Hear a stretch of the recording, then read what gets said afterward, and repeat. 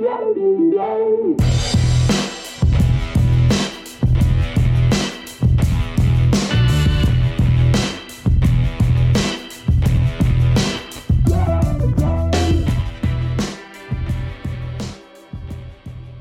and welcome to Women Who Protect, a monthly series as part of the ONTIC Protective Intelligence podcast.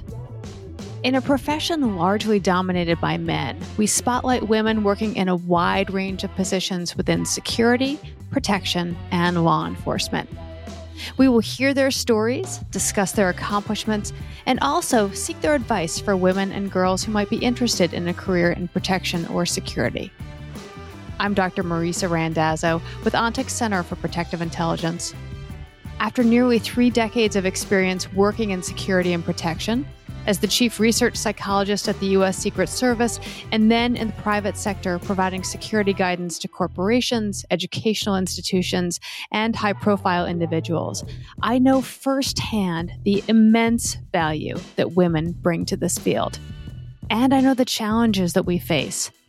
I look forward to sharing with you the stories of women who protect and hope they inspire other women and girls to consider joining our ranks. Now, on to the podcast.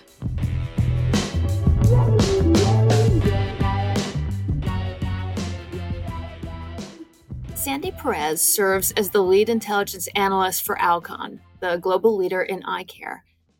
Sandy is responsible for developing the strategic intelligence program and enhancing Alcon's global security, proactive and predictive analysis capabilities. Sandy brings a breadth of analytical experience collaborating with local, state, and federal law enforcement agencies in the public safety and threat assessment arenas, with focus areas in counterterrorism, critical infrastructure, data analytics, and open source intelligence methodology. She received her Bachelor of Arts in English with a history minor from Texas State University and is a proud Austin native. Sandy, welcome to Women Who Protect. It's wonderful to have you with us, and thanks for joining us. Thank you for having me. I want to start out a little bit first with just what is your current position? Okay. So as the lead intelligence analyst at Alcon, I do provide a range of products, business impact analysis. Sometimes my daily duties can involve what we refer to as due diligence or somewhat like a background screening. I have a huge part in executive protection, travel security, and geopolitical awareness has played a huge role in my position. I'm responsible for the strategic intel program at Alcon and building that program up. And I work very closely with the Global Security Operations Center operators that will, in 2023, they'll be watch officers. And I'm working on the watch officer certification program. So a lot is just going into enhancing our proactive and predictive intelligence with global security at Alcon. That's fascinating. Tell me a little bit about, just for listeners who may not be familiar with what an intelligence analyst is or what they do. There's so much that it sounds like that you're involved in. Can you explain kind of in sort of simplistic terms, if someone were to ask you, a young woman, a girl who's interested in this field were to ask you, like, what does it mean to be an intelligence analyst? What would you tell them? I like to compare being an intelligence analyst to kind of being like the resource librarian. You're the front resource, basically. You're for pretty much everything. I've done everything from kind of IT support. I work in collaboration with IT, obviously using ONTIC, database administration, kind of the OSINT, open source intelligence side of things. So it kind of runs the gamut. You are developing products. You are always aware of like the audience of your product. But primarily, we're just trying to stay proactive instead of reactive to threat incidents or potential threat actors that might, threaten the security of our assets, associates, executive leadership. So first of all, I love that explanation and the analogy of resource librarian, because I think that really helps to put a framework on this. In my time at the U.S. Secret Service, the intelligence analysts there were really they were the underpinning for so much of the protective operations. They were the ones who had the information, just as you were describing, and would put it into usable products. As you're talking about keeping your audience in mind, how do you do that? How do you take raw information and put it into a form that can be used for protection and used for security in this sort of predictive and proactive approach that you're talking about? Well, I think I've been pretty fortunate because obviously experience helped me. I've kind of, as far as my experience, I've been working with side by side with law enforcement for 23 years. I've been an analyst for 8 of those years. So I've had a lot of experience on the different types of products. PowerPoint versus a dashboard versus a written product, a threat assessment. So when I came to Alcon, I was new to the private sector, and I really just reached out to my leadership to kind of find out, I can give you a template, I can give you what I think you want, but please guide me. And what really helped, which I think is kind of funny, is that my manager was, he often would return my product and say, "So what? What is the so what of this product?" And it's funny because that's really like ingrained in me now when I write the product. But that mentorship and that coaching was really helpful for me when I was developing the product to understand not just what my audience needs, but specific to Alcon, what do we need? That is incredibly instructive. And I also could think, if I were in your position, I might be a little rattled by getting that feedback from a mentor. No, he was very gentle about it, but he was, always focused on the so what. What is the impact? And I kind of use that as like a mental tool for myself. Okay, what's the so what in this product? Why am I writing this? I could develop a product, I could write all day, but putting kind of like the bottom line up front is really important. Right. That's sort of the why do I need to know this, or what do I need to do with it, or why should I care aspect of it, right? Yes, definitely. The executive summary is our bread and butter in the corporate world. You mentioned starting out that Alcon was your first position in the private sector. So I would love to hear about how you even got into this field. And I believe you were in a couple of different law enforcement agencies initially. So how did you even get started in this field? So I would say it's like Alcon is my first official foray into the private sector. I did work. I was contracted at a previous position by an analytical. I guess they basically provided intel analysts to different law enforcement agencies, but not. I didn't have the same kind of corporate integration the way I do with Alcon. So I kind of backtrack, I got into, I guess, the field of protection and security quite by accident. I was actually going to school, and positions in law enforcement just allow for schedules that are conducive to complete your education. Yep. So I kind of worked in a lot of, with a lot of law enforcement agencies while I was attending school. And I kind of learned the jargon and found that I was addicted to the action and the public safety aspect of the job. Yes. Um, worked at the Texas Fusion Center, and eventually I just decided to take a risk, and that's when I got recruited by that corporate entity that sent me to the Seattle area. And there I was able to kind of really use the tools previous mentors and thought leaders had equipped me with to train others and develop their crime analysis program. In a subsequent job, I was able to enhance my strategic intel skills. And so my current position feels like a culmination of those skills. I get to practice them every day, but it was all driven by like a servant leadership mentality that I already possess, like a drive to serve my community or organization. And I love hearing that you found yourself addicted to the mission of law enforcement and the action, and yet you kind of got into this field by accident. In a number of the interviews we've done for this podcast, I've heard this from women in all different positions of insecurity and in protection, of really getting into the field initially by accident, or it wasn't what they thought they wanted to do, and then finding that they love it and really is similarly to how you're describing it, learning different skills in different positions and then finding a position later in their career that really feels like this culmination. So it's fascinating to hear you talk about it the same way. Yeah, and I think that the other aspect to this is that when I was in school, intelligence analysis, I mean, I think the closest you could get as far as, a degree close to the bachelor's degree to that was maybe interdisciplinary studies or global affairs. So intelligence analysis is like a position, wasn't really, even fusion centers, wasn't even present until after 9/11. Fusion centers will often teach you the history, and that's where it kind of came from. After 9/11, we needed this integrated fusion center, to have all these agencies so that we could do this intelligence sharing. So I think also that might be a factor, that it just didn't exist until recently.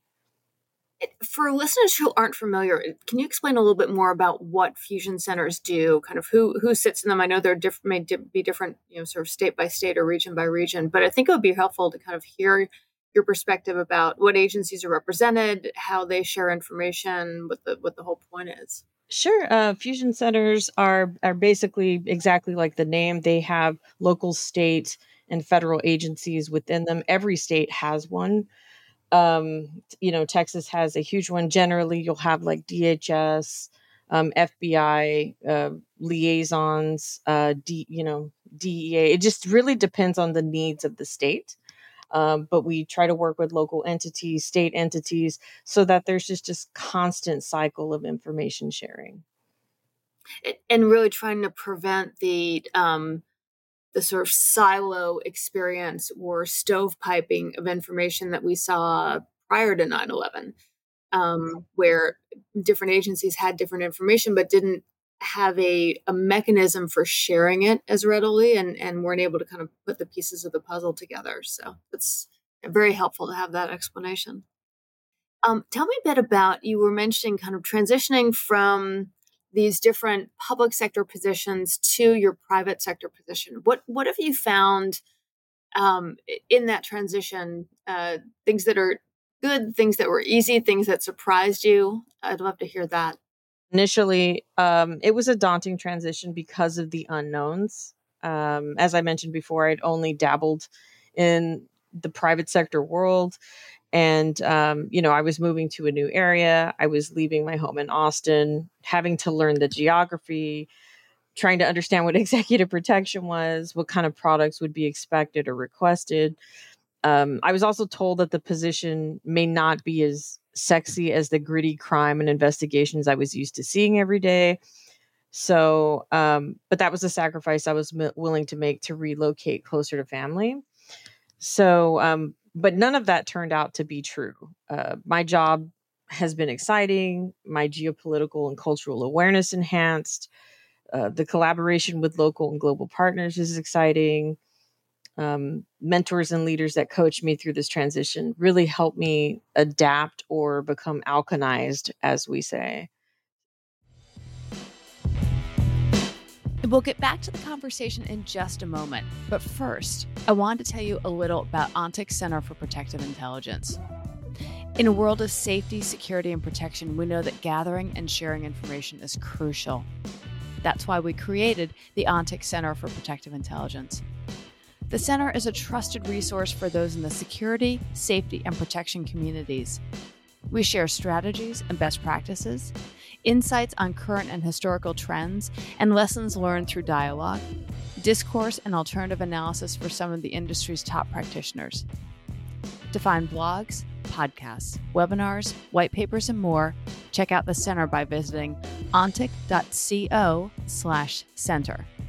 That's ontic.co/center. you've talked a lot about how different mentors have helped you out along the way. Is this advice that you have actively sought out? Do you look for a mentor in each position? Tell me how you go about that. Sometimes it's been accidental. In my current position, we also do investigations, and I did, a colleague just kind of took me under his wing and mentored me through that process. A lot of times, my leadership has done that, even as I have been introduced into more leadership type roles.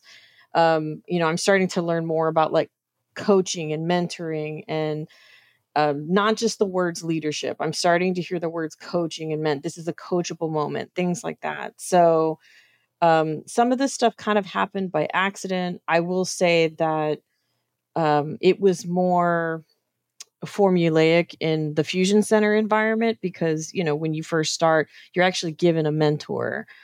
Um, when you first start out in the watch center or whichever role that you start out in, and so you're kind of given a mentor to help you, but then other analysts step up, and some analysts are good at OSINT, some analysts are good at workup, some are good at writing. So you just kind of pick up skills and people that you look up to and inspire you and teach you the path of the analyst.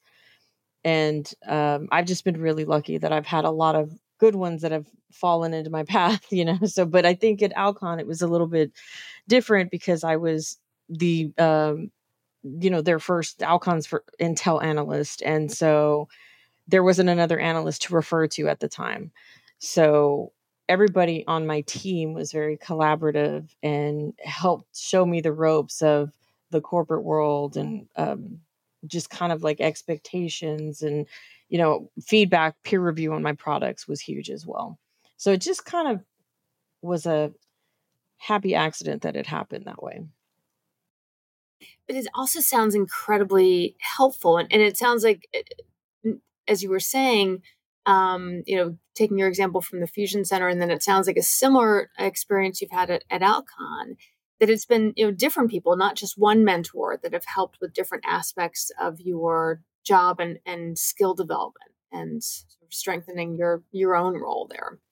Yeah, and definitely asking questions. I mean, as the new person, you're always going to be the one that's, you think you're asking too many questions, but gauging how nobody told me to stop or anything like that. I think they were pretty open, with, ask what you need, and um it made the team look good as a whole. So that was kind of the um I guess the intention there was. So yeah, I asked a lot of questions. I networked. I reached out to other analysts, especially like on LinkedIn. I would reach out to other analysts that had already had the corporate experience. When I went to the Ontic Summit last year, I did a lot of outreach there as well to just kind of figure out like what did you do? What kind of products have you developed? And everybody's been very collaborative. So I love that you emphasized asking questions and you kept doing it because no one told you to stop. It's so important. And I have heard this with so many of the guests we've had a chance to talk with on this podcast, the importance of asking questions, even when they think they're the only person in the room with that question. And I think it's so important as we look at skill development for anyone in the field of security and intelligence. If you have any question at all, it's so important to ask, because chances are high you're not the only person who has that question. You're just the only person speaking up. But B, I've also heard it's important for the people you're asking of, the leadership or whoever you're asking the question of, to make sure that they're explaining information clearly and to remind them that not everyone in the room may know exactly what they're talking about. So I've heard about it sort of from two different angles, but I love that you underscored that as well. And I especially love that you keep asking because no one's told you to stop. I think that's a great life lesson to live by. Yeah. I would love to get your thoughts on ways that we can encourage women and girls to get into this field. So You are the first intelligence analyst we've had a chance to talk to. And, you were mentioning a couple minutes ago about how when you were coming up the ranks, there really was no kind of formal educational program, college major you could take, anything like that. Would love your thoughts from where you sit now in your career. How would you encourage young women who would be looking at a career change, young women looking to get into the field, even girls who might be interested in this?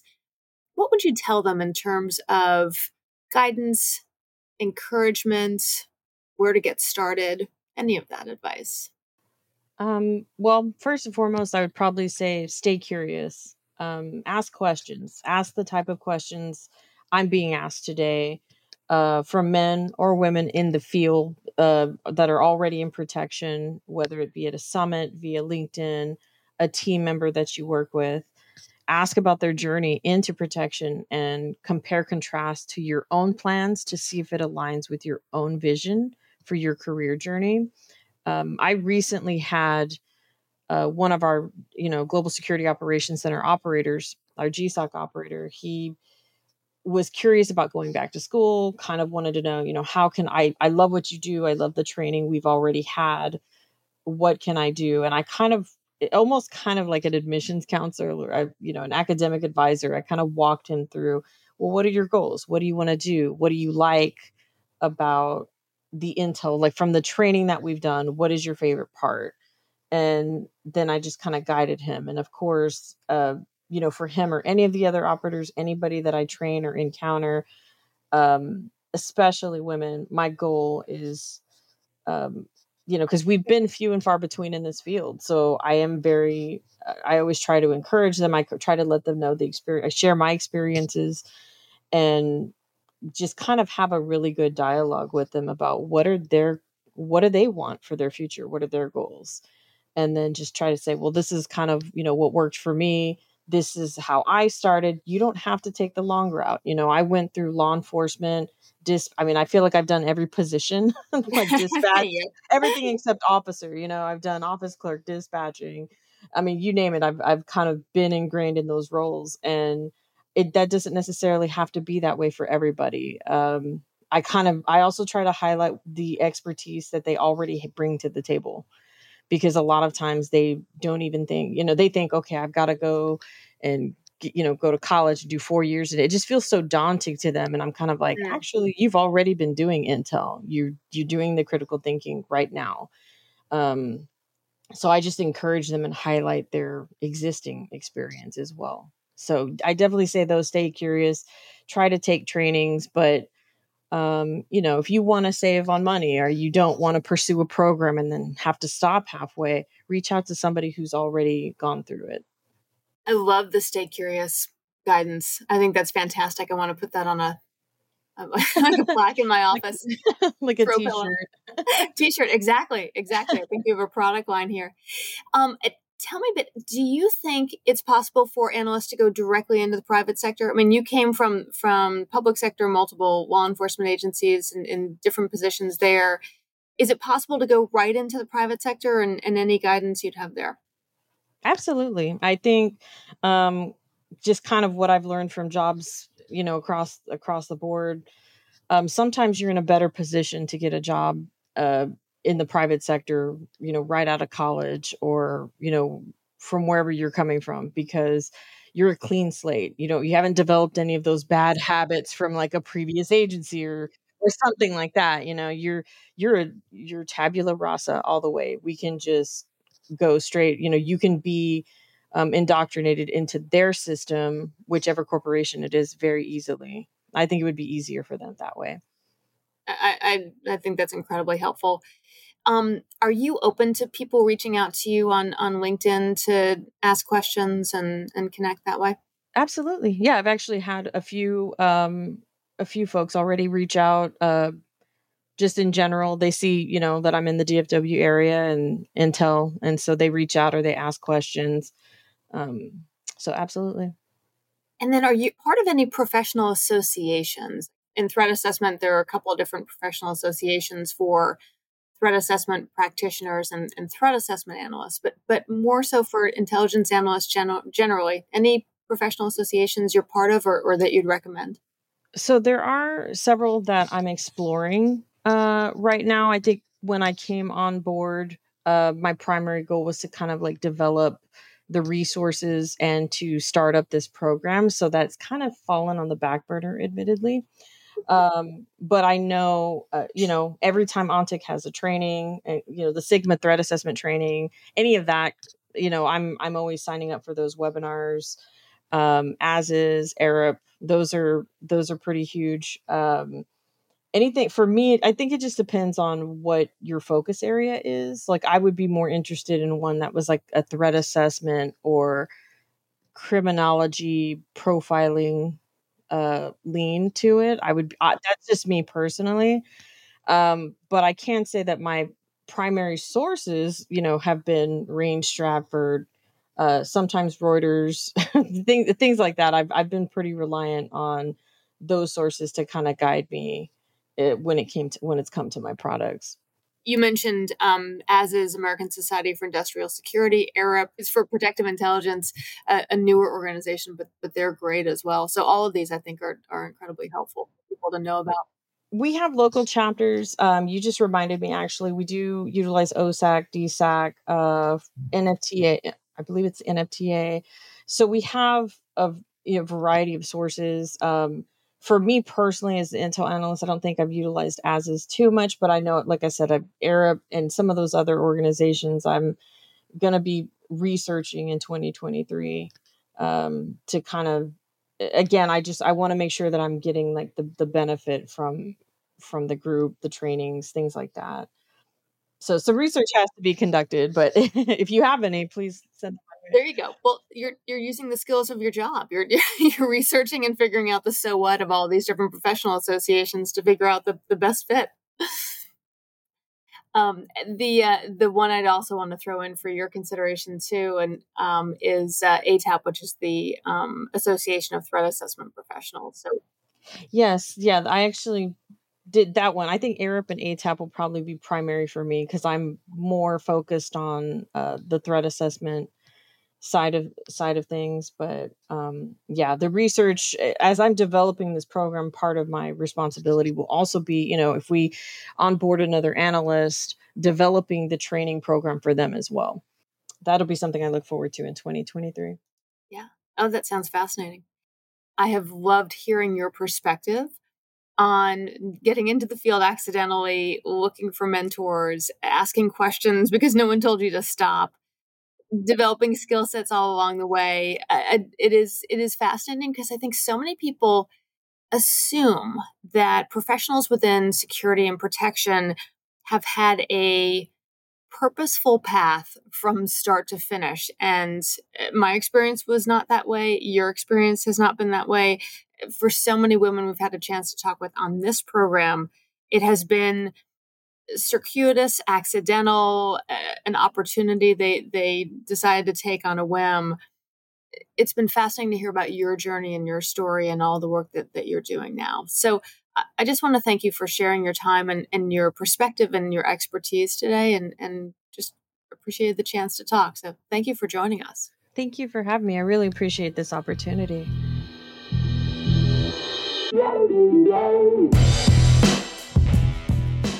This episode was brought to you by the ONTIC Center for Protective Intelligence. Learn more at ontic.co/center. Again, that's ontic.co/center. It was produced by AJ McKeon. Our music is a track called Roll the Dice and was written by Mark Wallach. Please remember to rate and review our podcast on iTunes and subscribe on Apple Podcasts, Spotify, or wherever you get your podcasts. If you have questions, we'd love to hear them. You can reach us at podcasts@ontic.co or visit ontic.co/center for more information. Thanks for listening.